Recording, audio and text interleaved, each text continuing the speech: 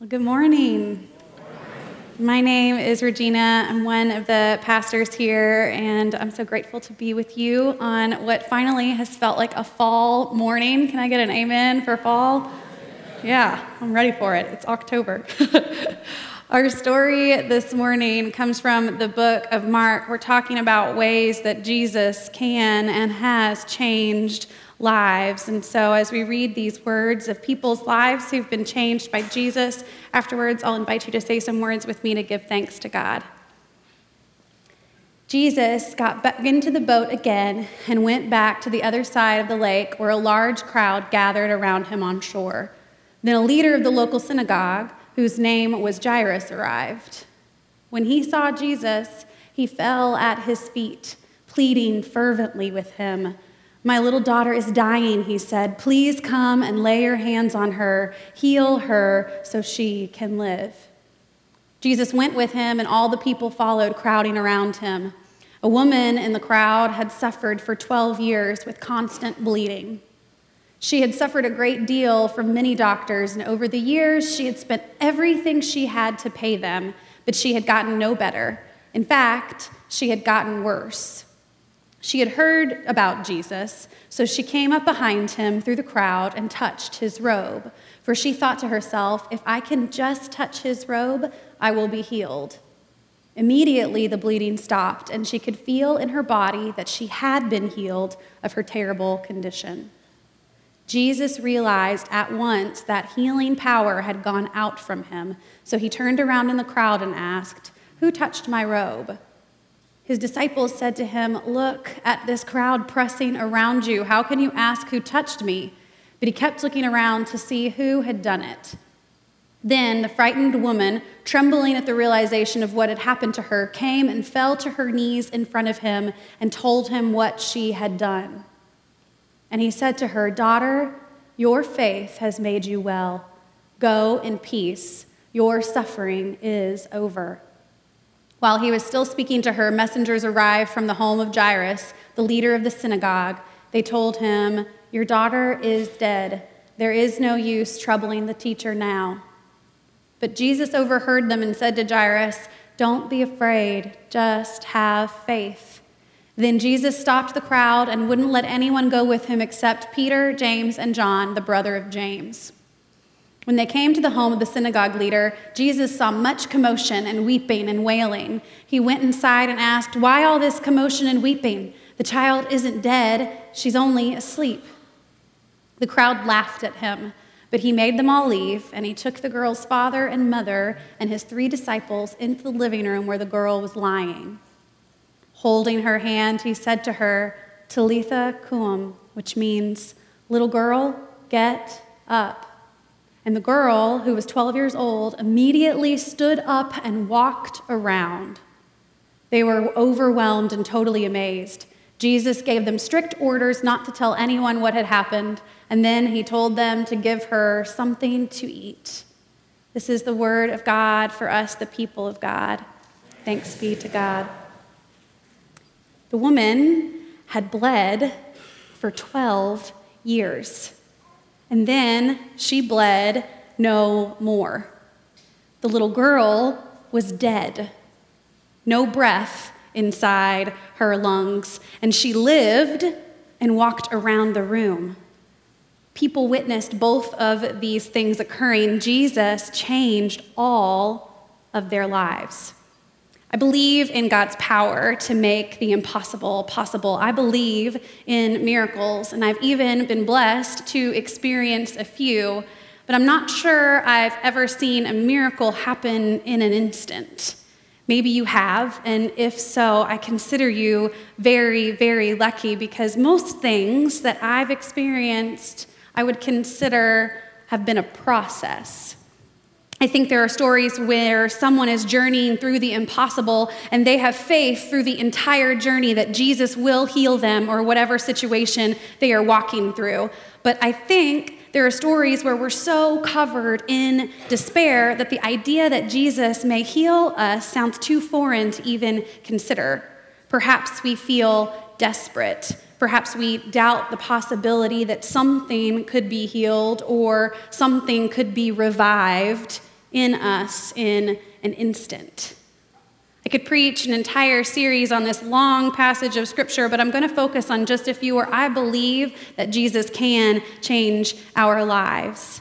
The story begins, Jesus has taken a boat ride from one side of the Sea of Galilee to the other. And when he arrives, this man falls to his feet and begs Jesus to come and save his daughter. Jairus was the ruler of a synagogue there in Galilee, which means that he would have been very well known in his community. Right away, we also know that Jairus believes in and has faith in Jesus because he seeks Jesus out immediately as the one to cure his daughter. So, what does Jesus do? Right away, he goes. He begins the journey to the little girl, and he's on his way. He's surrounded by people pushing in on him. If you can imagine trying to make your way through a crowd who just wants to be with you, just wants to touch you. It sounds pretty overstimulating to me. As he's wading his way through the people, suddenly he feels something different than all the other tossing of people touching him along the way. He pauses and asks, who has touched him? There's a woman in the crowd who's been bleeding for nearly 12 years and spent all her money trying to get better. So I want to pause there, suffering and sick for 12 years. It's a long time. She's tried every avenue to be healed, so much so that she's broke. And she's not just not better, she is worse. In her desperation, she reaches out to the hem of Jesus' garment, holding on to the smallest bit of hope that perhaps, just maybe, although nothing else has worked, perhaps this miracle worker could work a miracle in her. In this moment, we see Jesus' journey to the little girl interrupted by this woman in intense suffering. There's lots of theories as to why the woman had been bleeding for so many years. Her illness was literal, and it was so real. Did you hear it? That she had spent all her money on doctors to try and cure her. And not only was it not helping, all her efforts were only making her worse. Back in those times, a woman who was bleeding like she was would have been seen as unclean or untouchable. So as Jesus is in pursuit to heal a well-known, faithful man's dying daughter, an untouchable, habitually ill, poor woman reaches out to Jesus in desperation. Have you ever felt desperate for something? Have you ever felt unseen? We're pretty blessed here in Mount Juliet, so I think we should be careful with those words, but has there ever been something that you suffered with for years and years and years, and you tried everything you could to get rid of this suffering and your efforts always failed?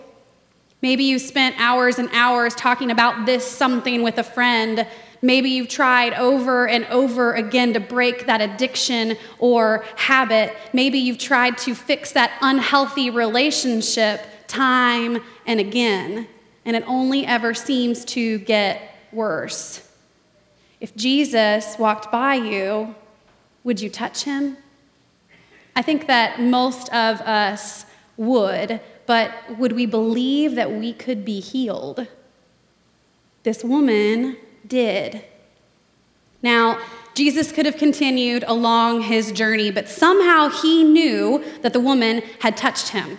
This is always a moment where I feel like Jesus is some sort of ninja, because how did he know that the woman had touched him? Even the disciples were perplexed. There was a crowd all around him. There were tons of people touching him. Scripture says that he could feel the power leaving his body. He knew as soon as he felt a touch that someone had been healed. Jesus can change our lives because Jesus notices the one in a crowd of many. Jesus asks to know who touched him. He pauses everything in the middle of a journey to Galilee's well-known family and says, someone else matters here too now. He notices you. No matter how big or how small you might think your suffering might be, Jesus will stop everything for you. The whole world could be spinning out of control, and we are each individually known and important to our Lord. A woman bleeding is an issue. Maybe it doesn't seem as intense as a little girl who is dying, but Jesus notices both. He notices you. Jesus can change our lives because he cares about all of our suffering. When Jesus asked who touched him, the woman, trembling in fear at what had just occurred, falls at Jesus' feet. He says, "Daughter, your faith has made you well. Go in peace. Your suffering is over." We now have two people in the story who have had intense faith in Jesus. Jairus has faith that Jesus can heal his little girl. This woman who has suffered for so long and failed to be healed so many times musters up enough faith to believe that this time she will be made well. And she is. But she's astonished and amazed. When Jesus changes your life, you will be stunned time and time again. I am constantly amazed by Jesus.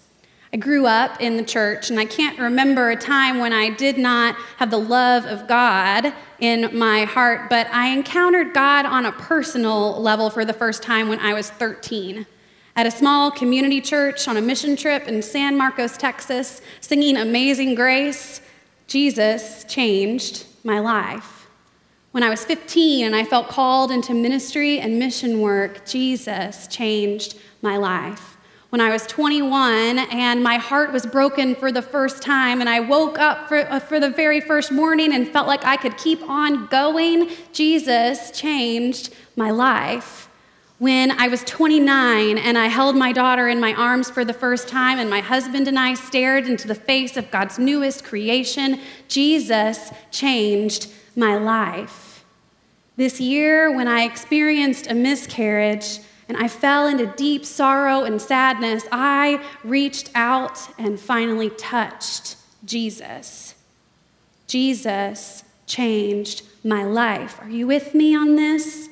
Maybe you have experienced Jesus changing your life, or maybe you have and you wonder if it's possible again. When Jesus changes your life, it won't be the last time.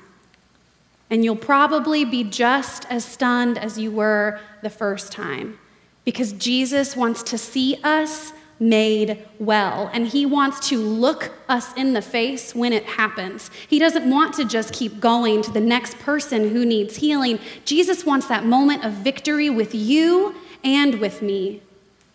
So what does Jesus do next? He sends the woman on her way, and he continues on his way.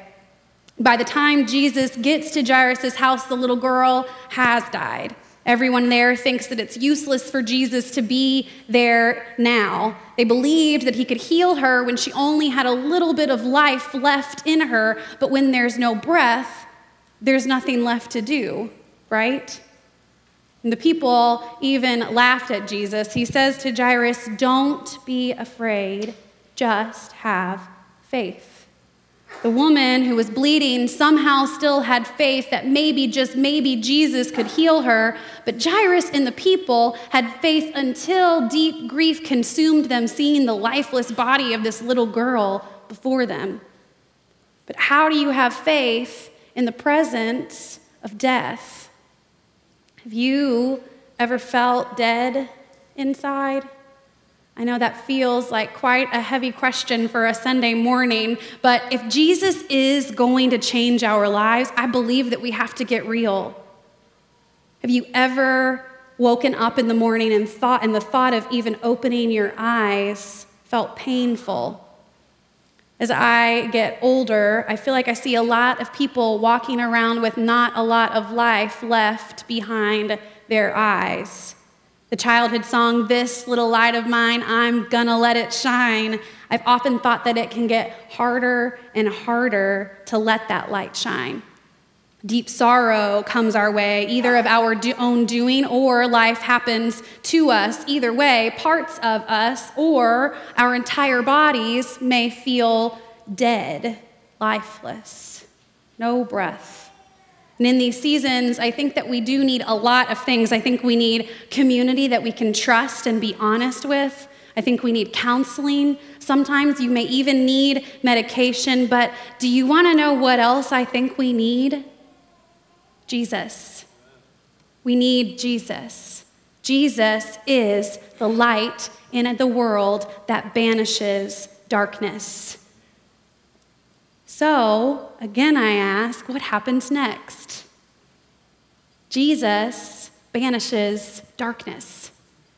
Jesus brings the little girl back to life. He brings her back to life. He puts light behind her eyes again. If you were dead and now you are alive, I would say that your life has probably changed.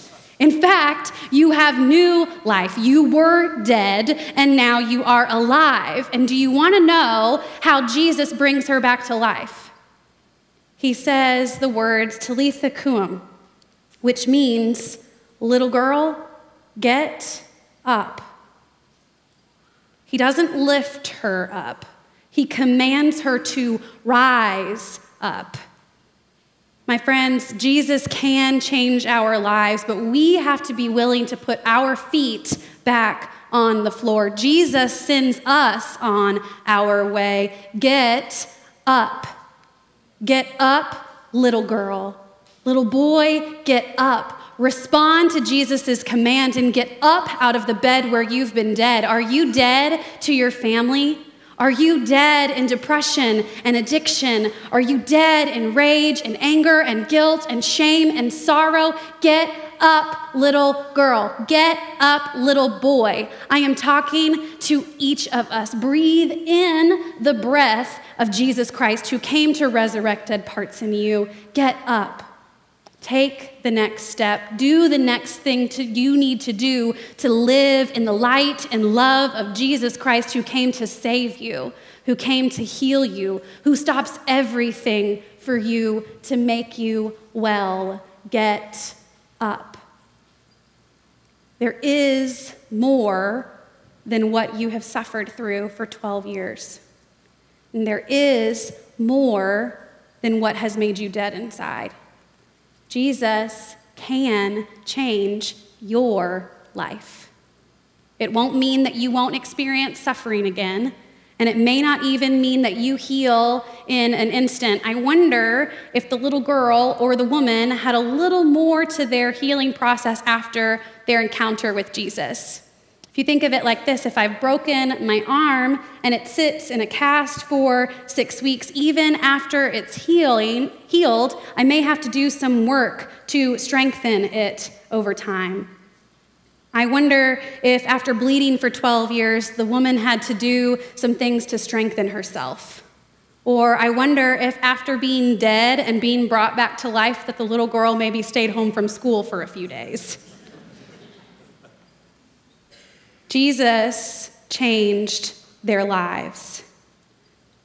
And maybe there wasn't more to be done. Maybe it all happened instantly. But for the purposes of today, I think that we need to hear Jesus is commanding us to get up.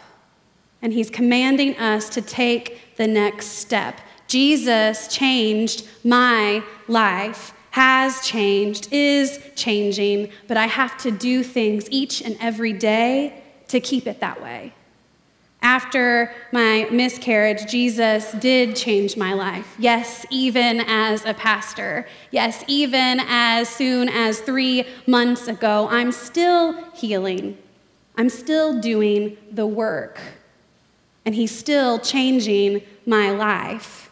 But I had to choose to get up, and I'm having to continue to choose to get up. I don't say that to make it about my story. I say that to give testament to the fact that our suffering may not evaporate in an instant. And some days I did have to lie down.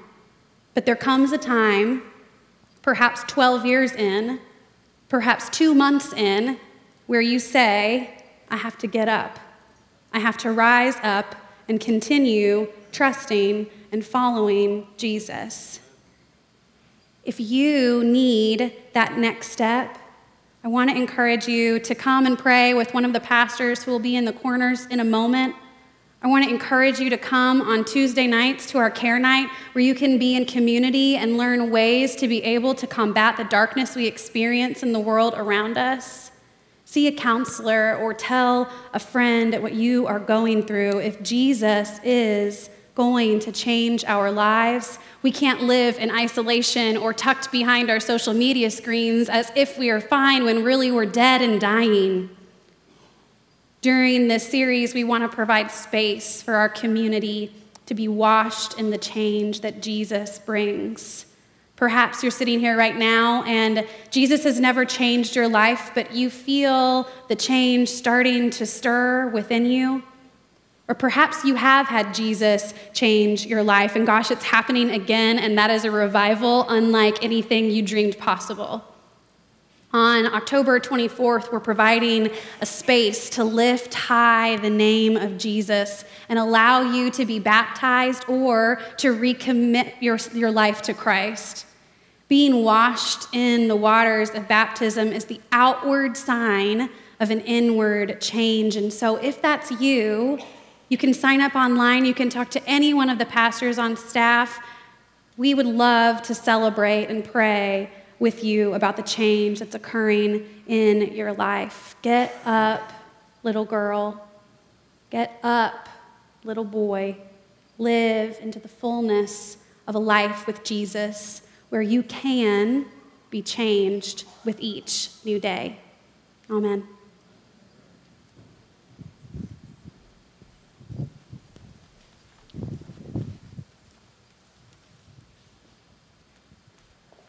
Amen.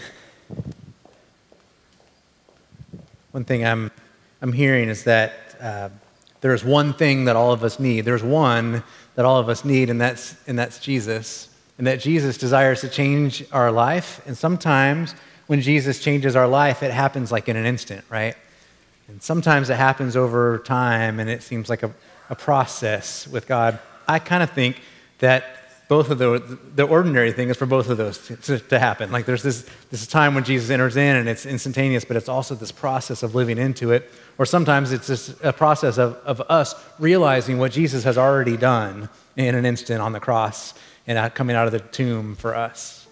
And so today we get to come, you're invited to come and receive communion, which is one of these ways where God is continually changing us through the power of Jesus Christ, continually making us more like Jesus as we live out this life of those who are following after him. I invite you to pray with me.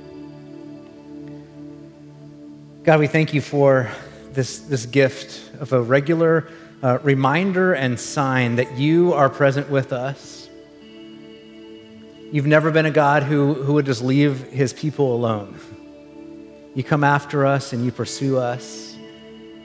And this morning you have come near, you've come by, you've walked right by us, and we reach out to you. Some of us this morning will be getting up for the first time to come and receive communion. And God, we pray that would be a sign, a response to how you are working a change within us. Some of us will be coming for the 1,000th time as we come to this act of taking bread and dipping it in juice and living into this sign of what you are already doing within us. God, we desire more of you. We reach out to you. We're desperate to grab a hold of you and to be called to new life.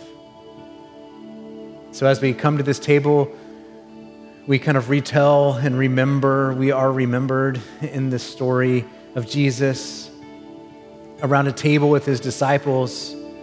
taking the bread and giving thanks to you, breaking the bread and giving it to his disciples and telling them, this is my body, which is broken for you. And when you eat of this, do so in remembrance of me. And when the meal was over, he took the cup of wine, he gave thanks to you, God, and he gave it to his disciples, and he said, this is my blood is poured out for you and for many for the forgiveness of sins, so that you might have new life. As often as you drink of this, do so in remembrance of me. We do so in remembrance of the sacrifice of Jesus Christ that gives us life. So God, we pray your Holy Spirit will be present with us, be present at this table, be present in the bread and in the juice. Make them be for us the body and blood of Christ, so that we could be for the world the body of Christ, redeemed by his blood. In Jesus' name we pray. Amen.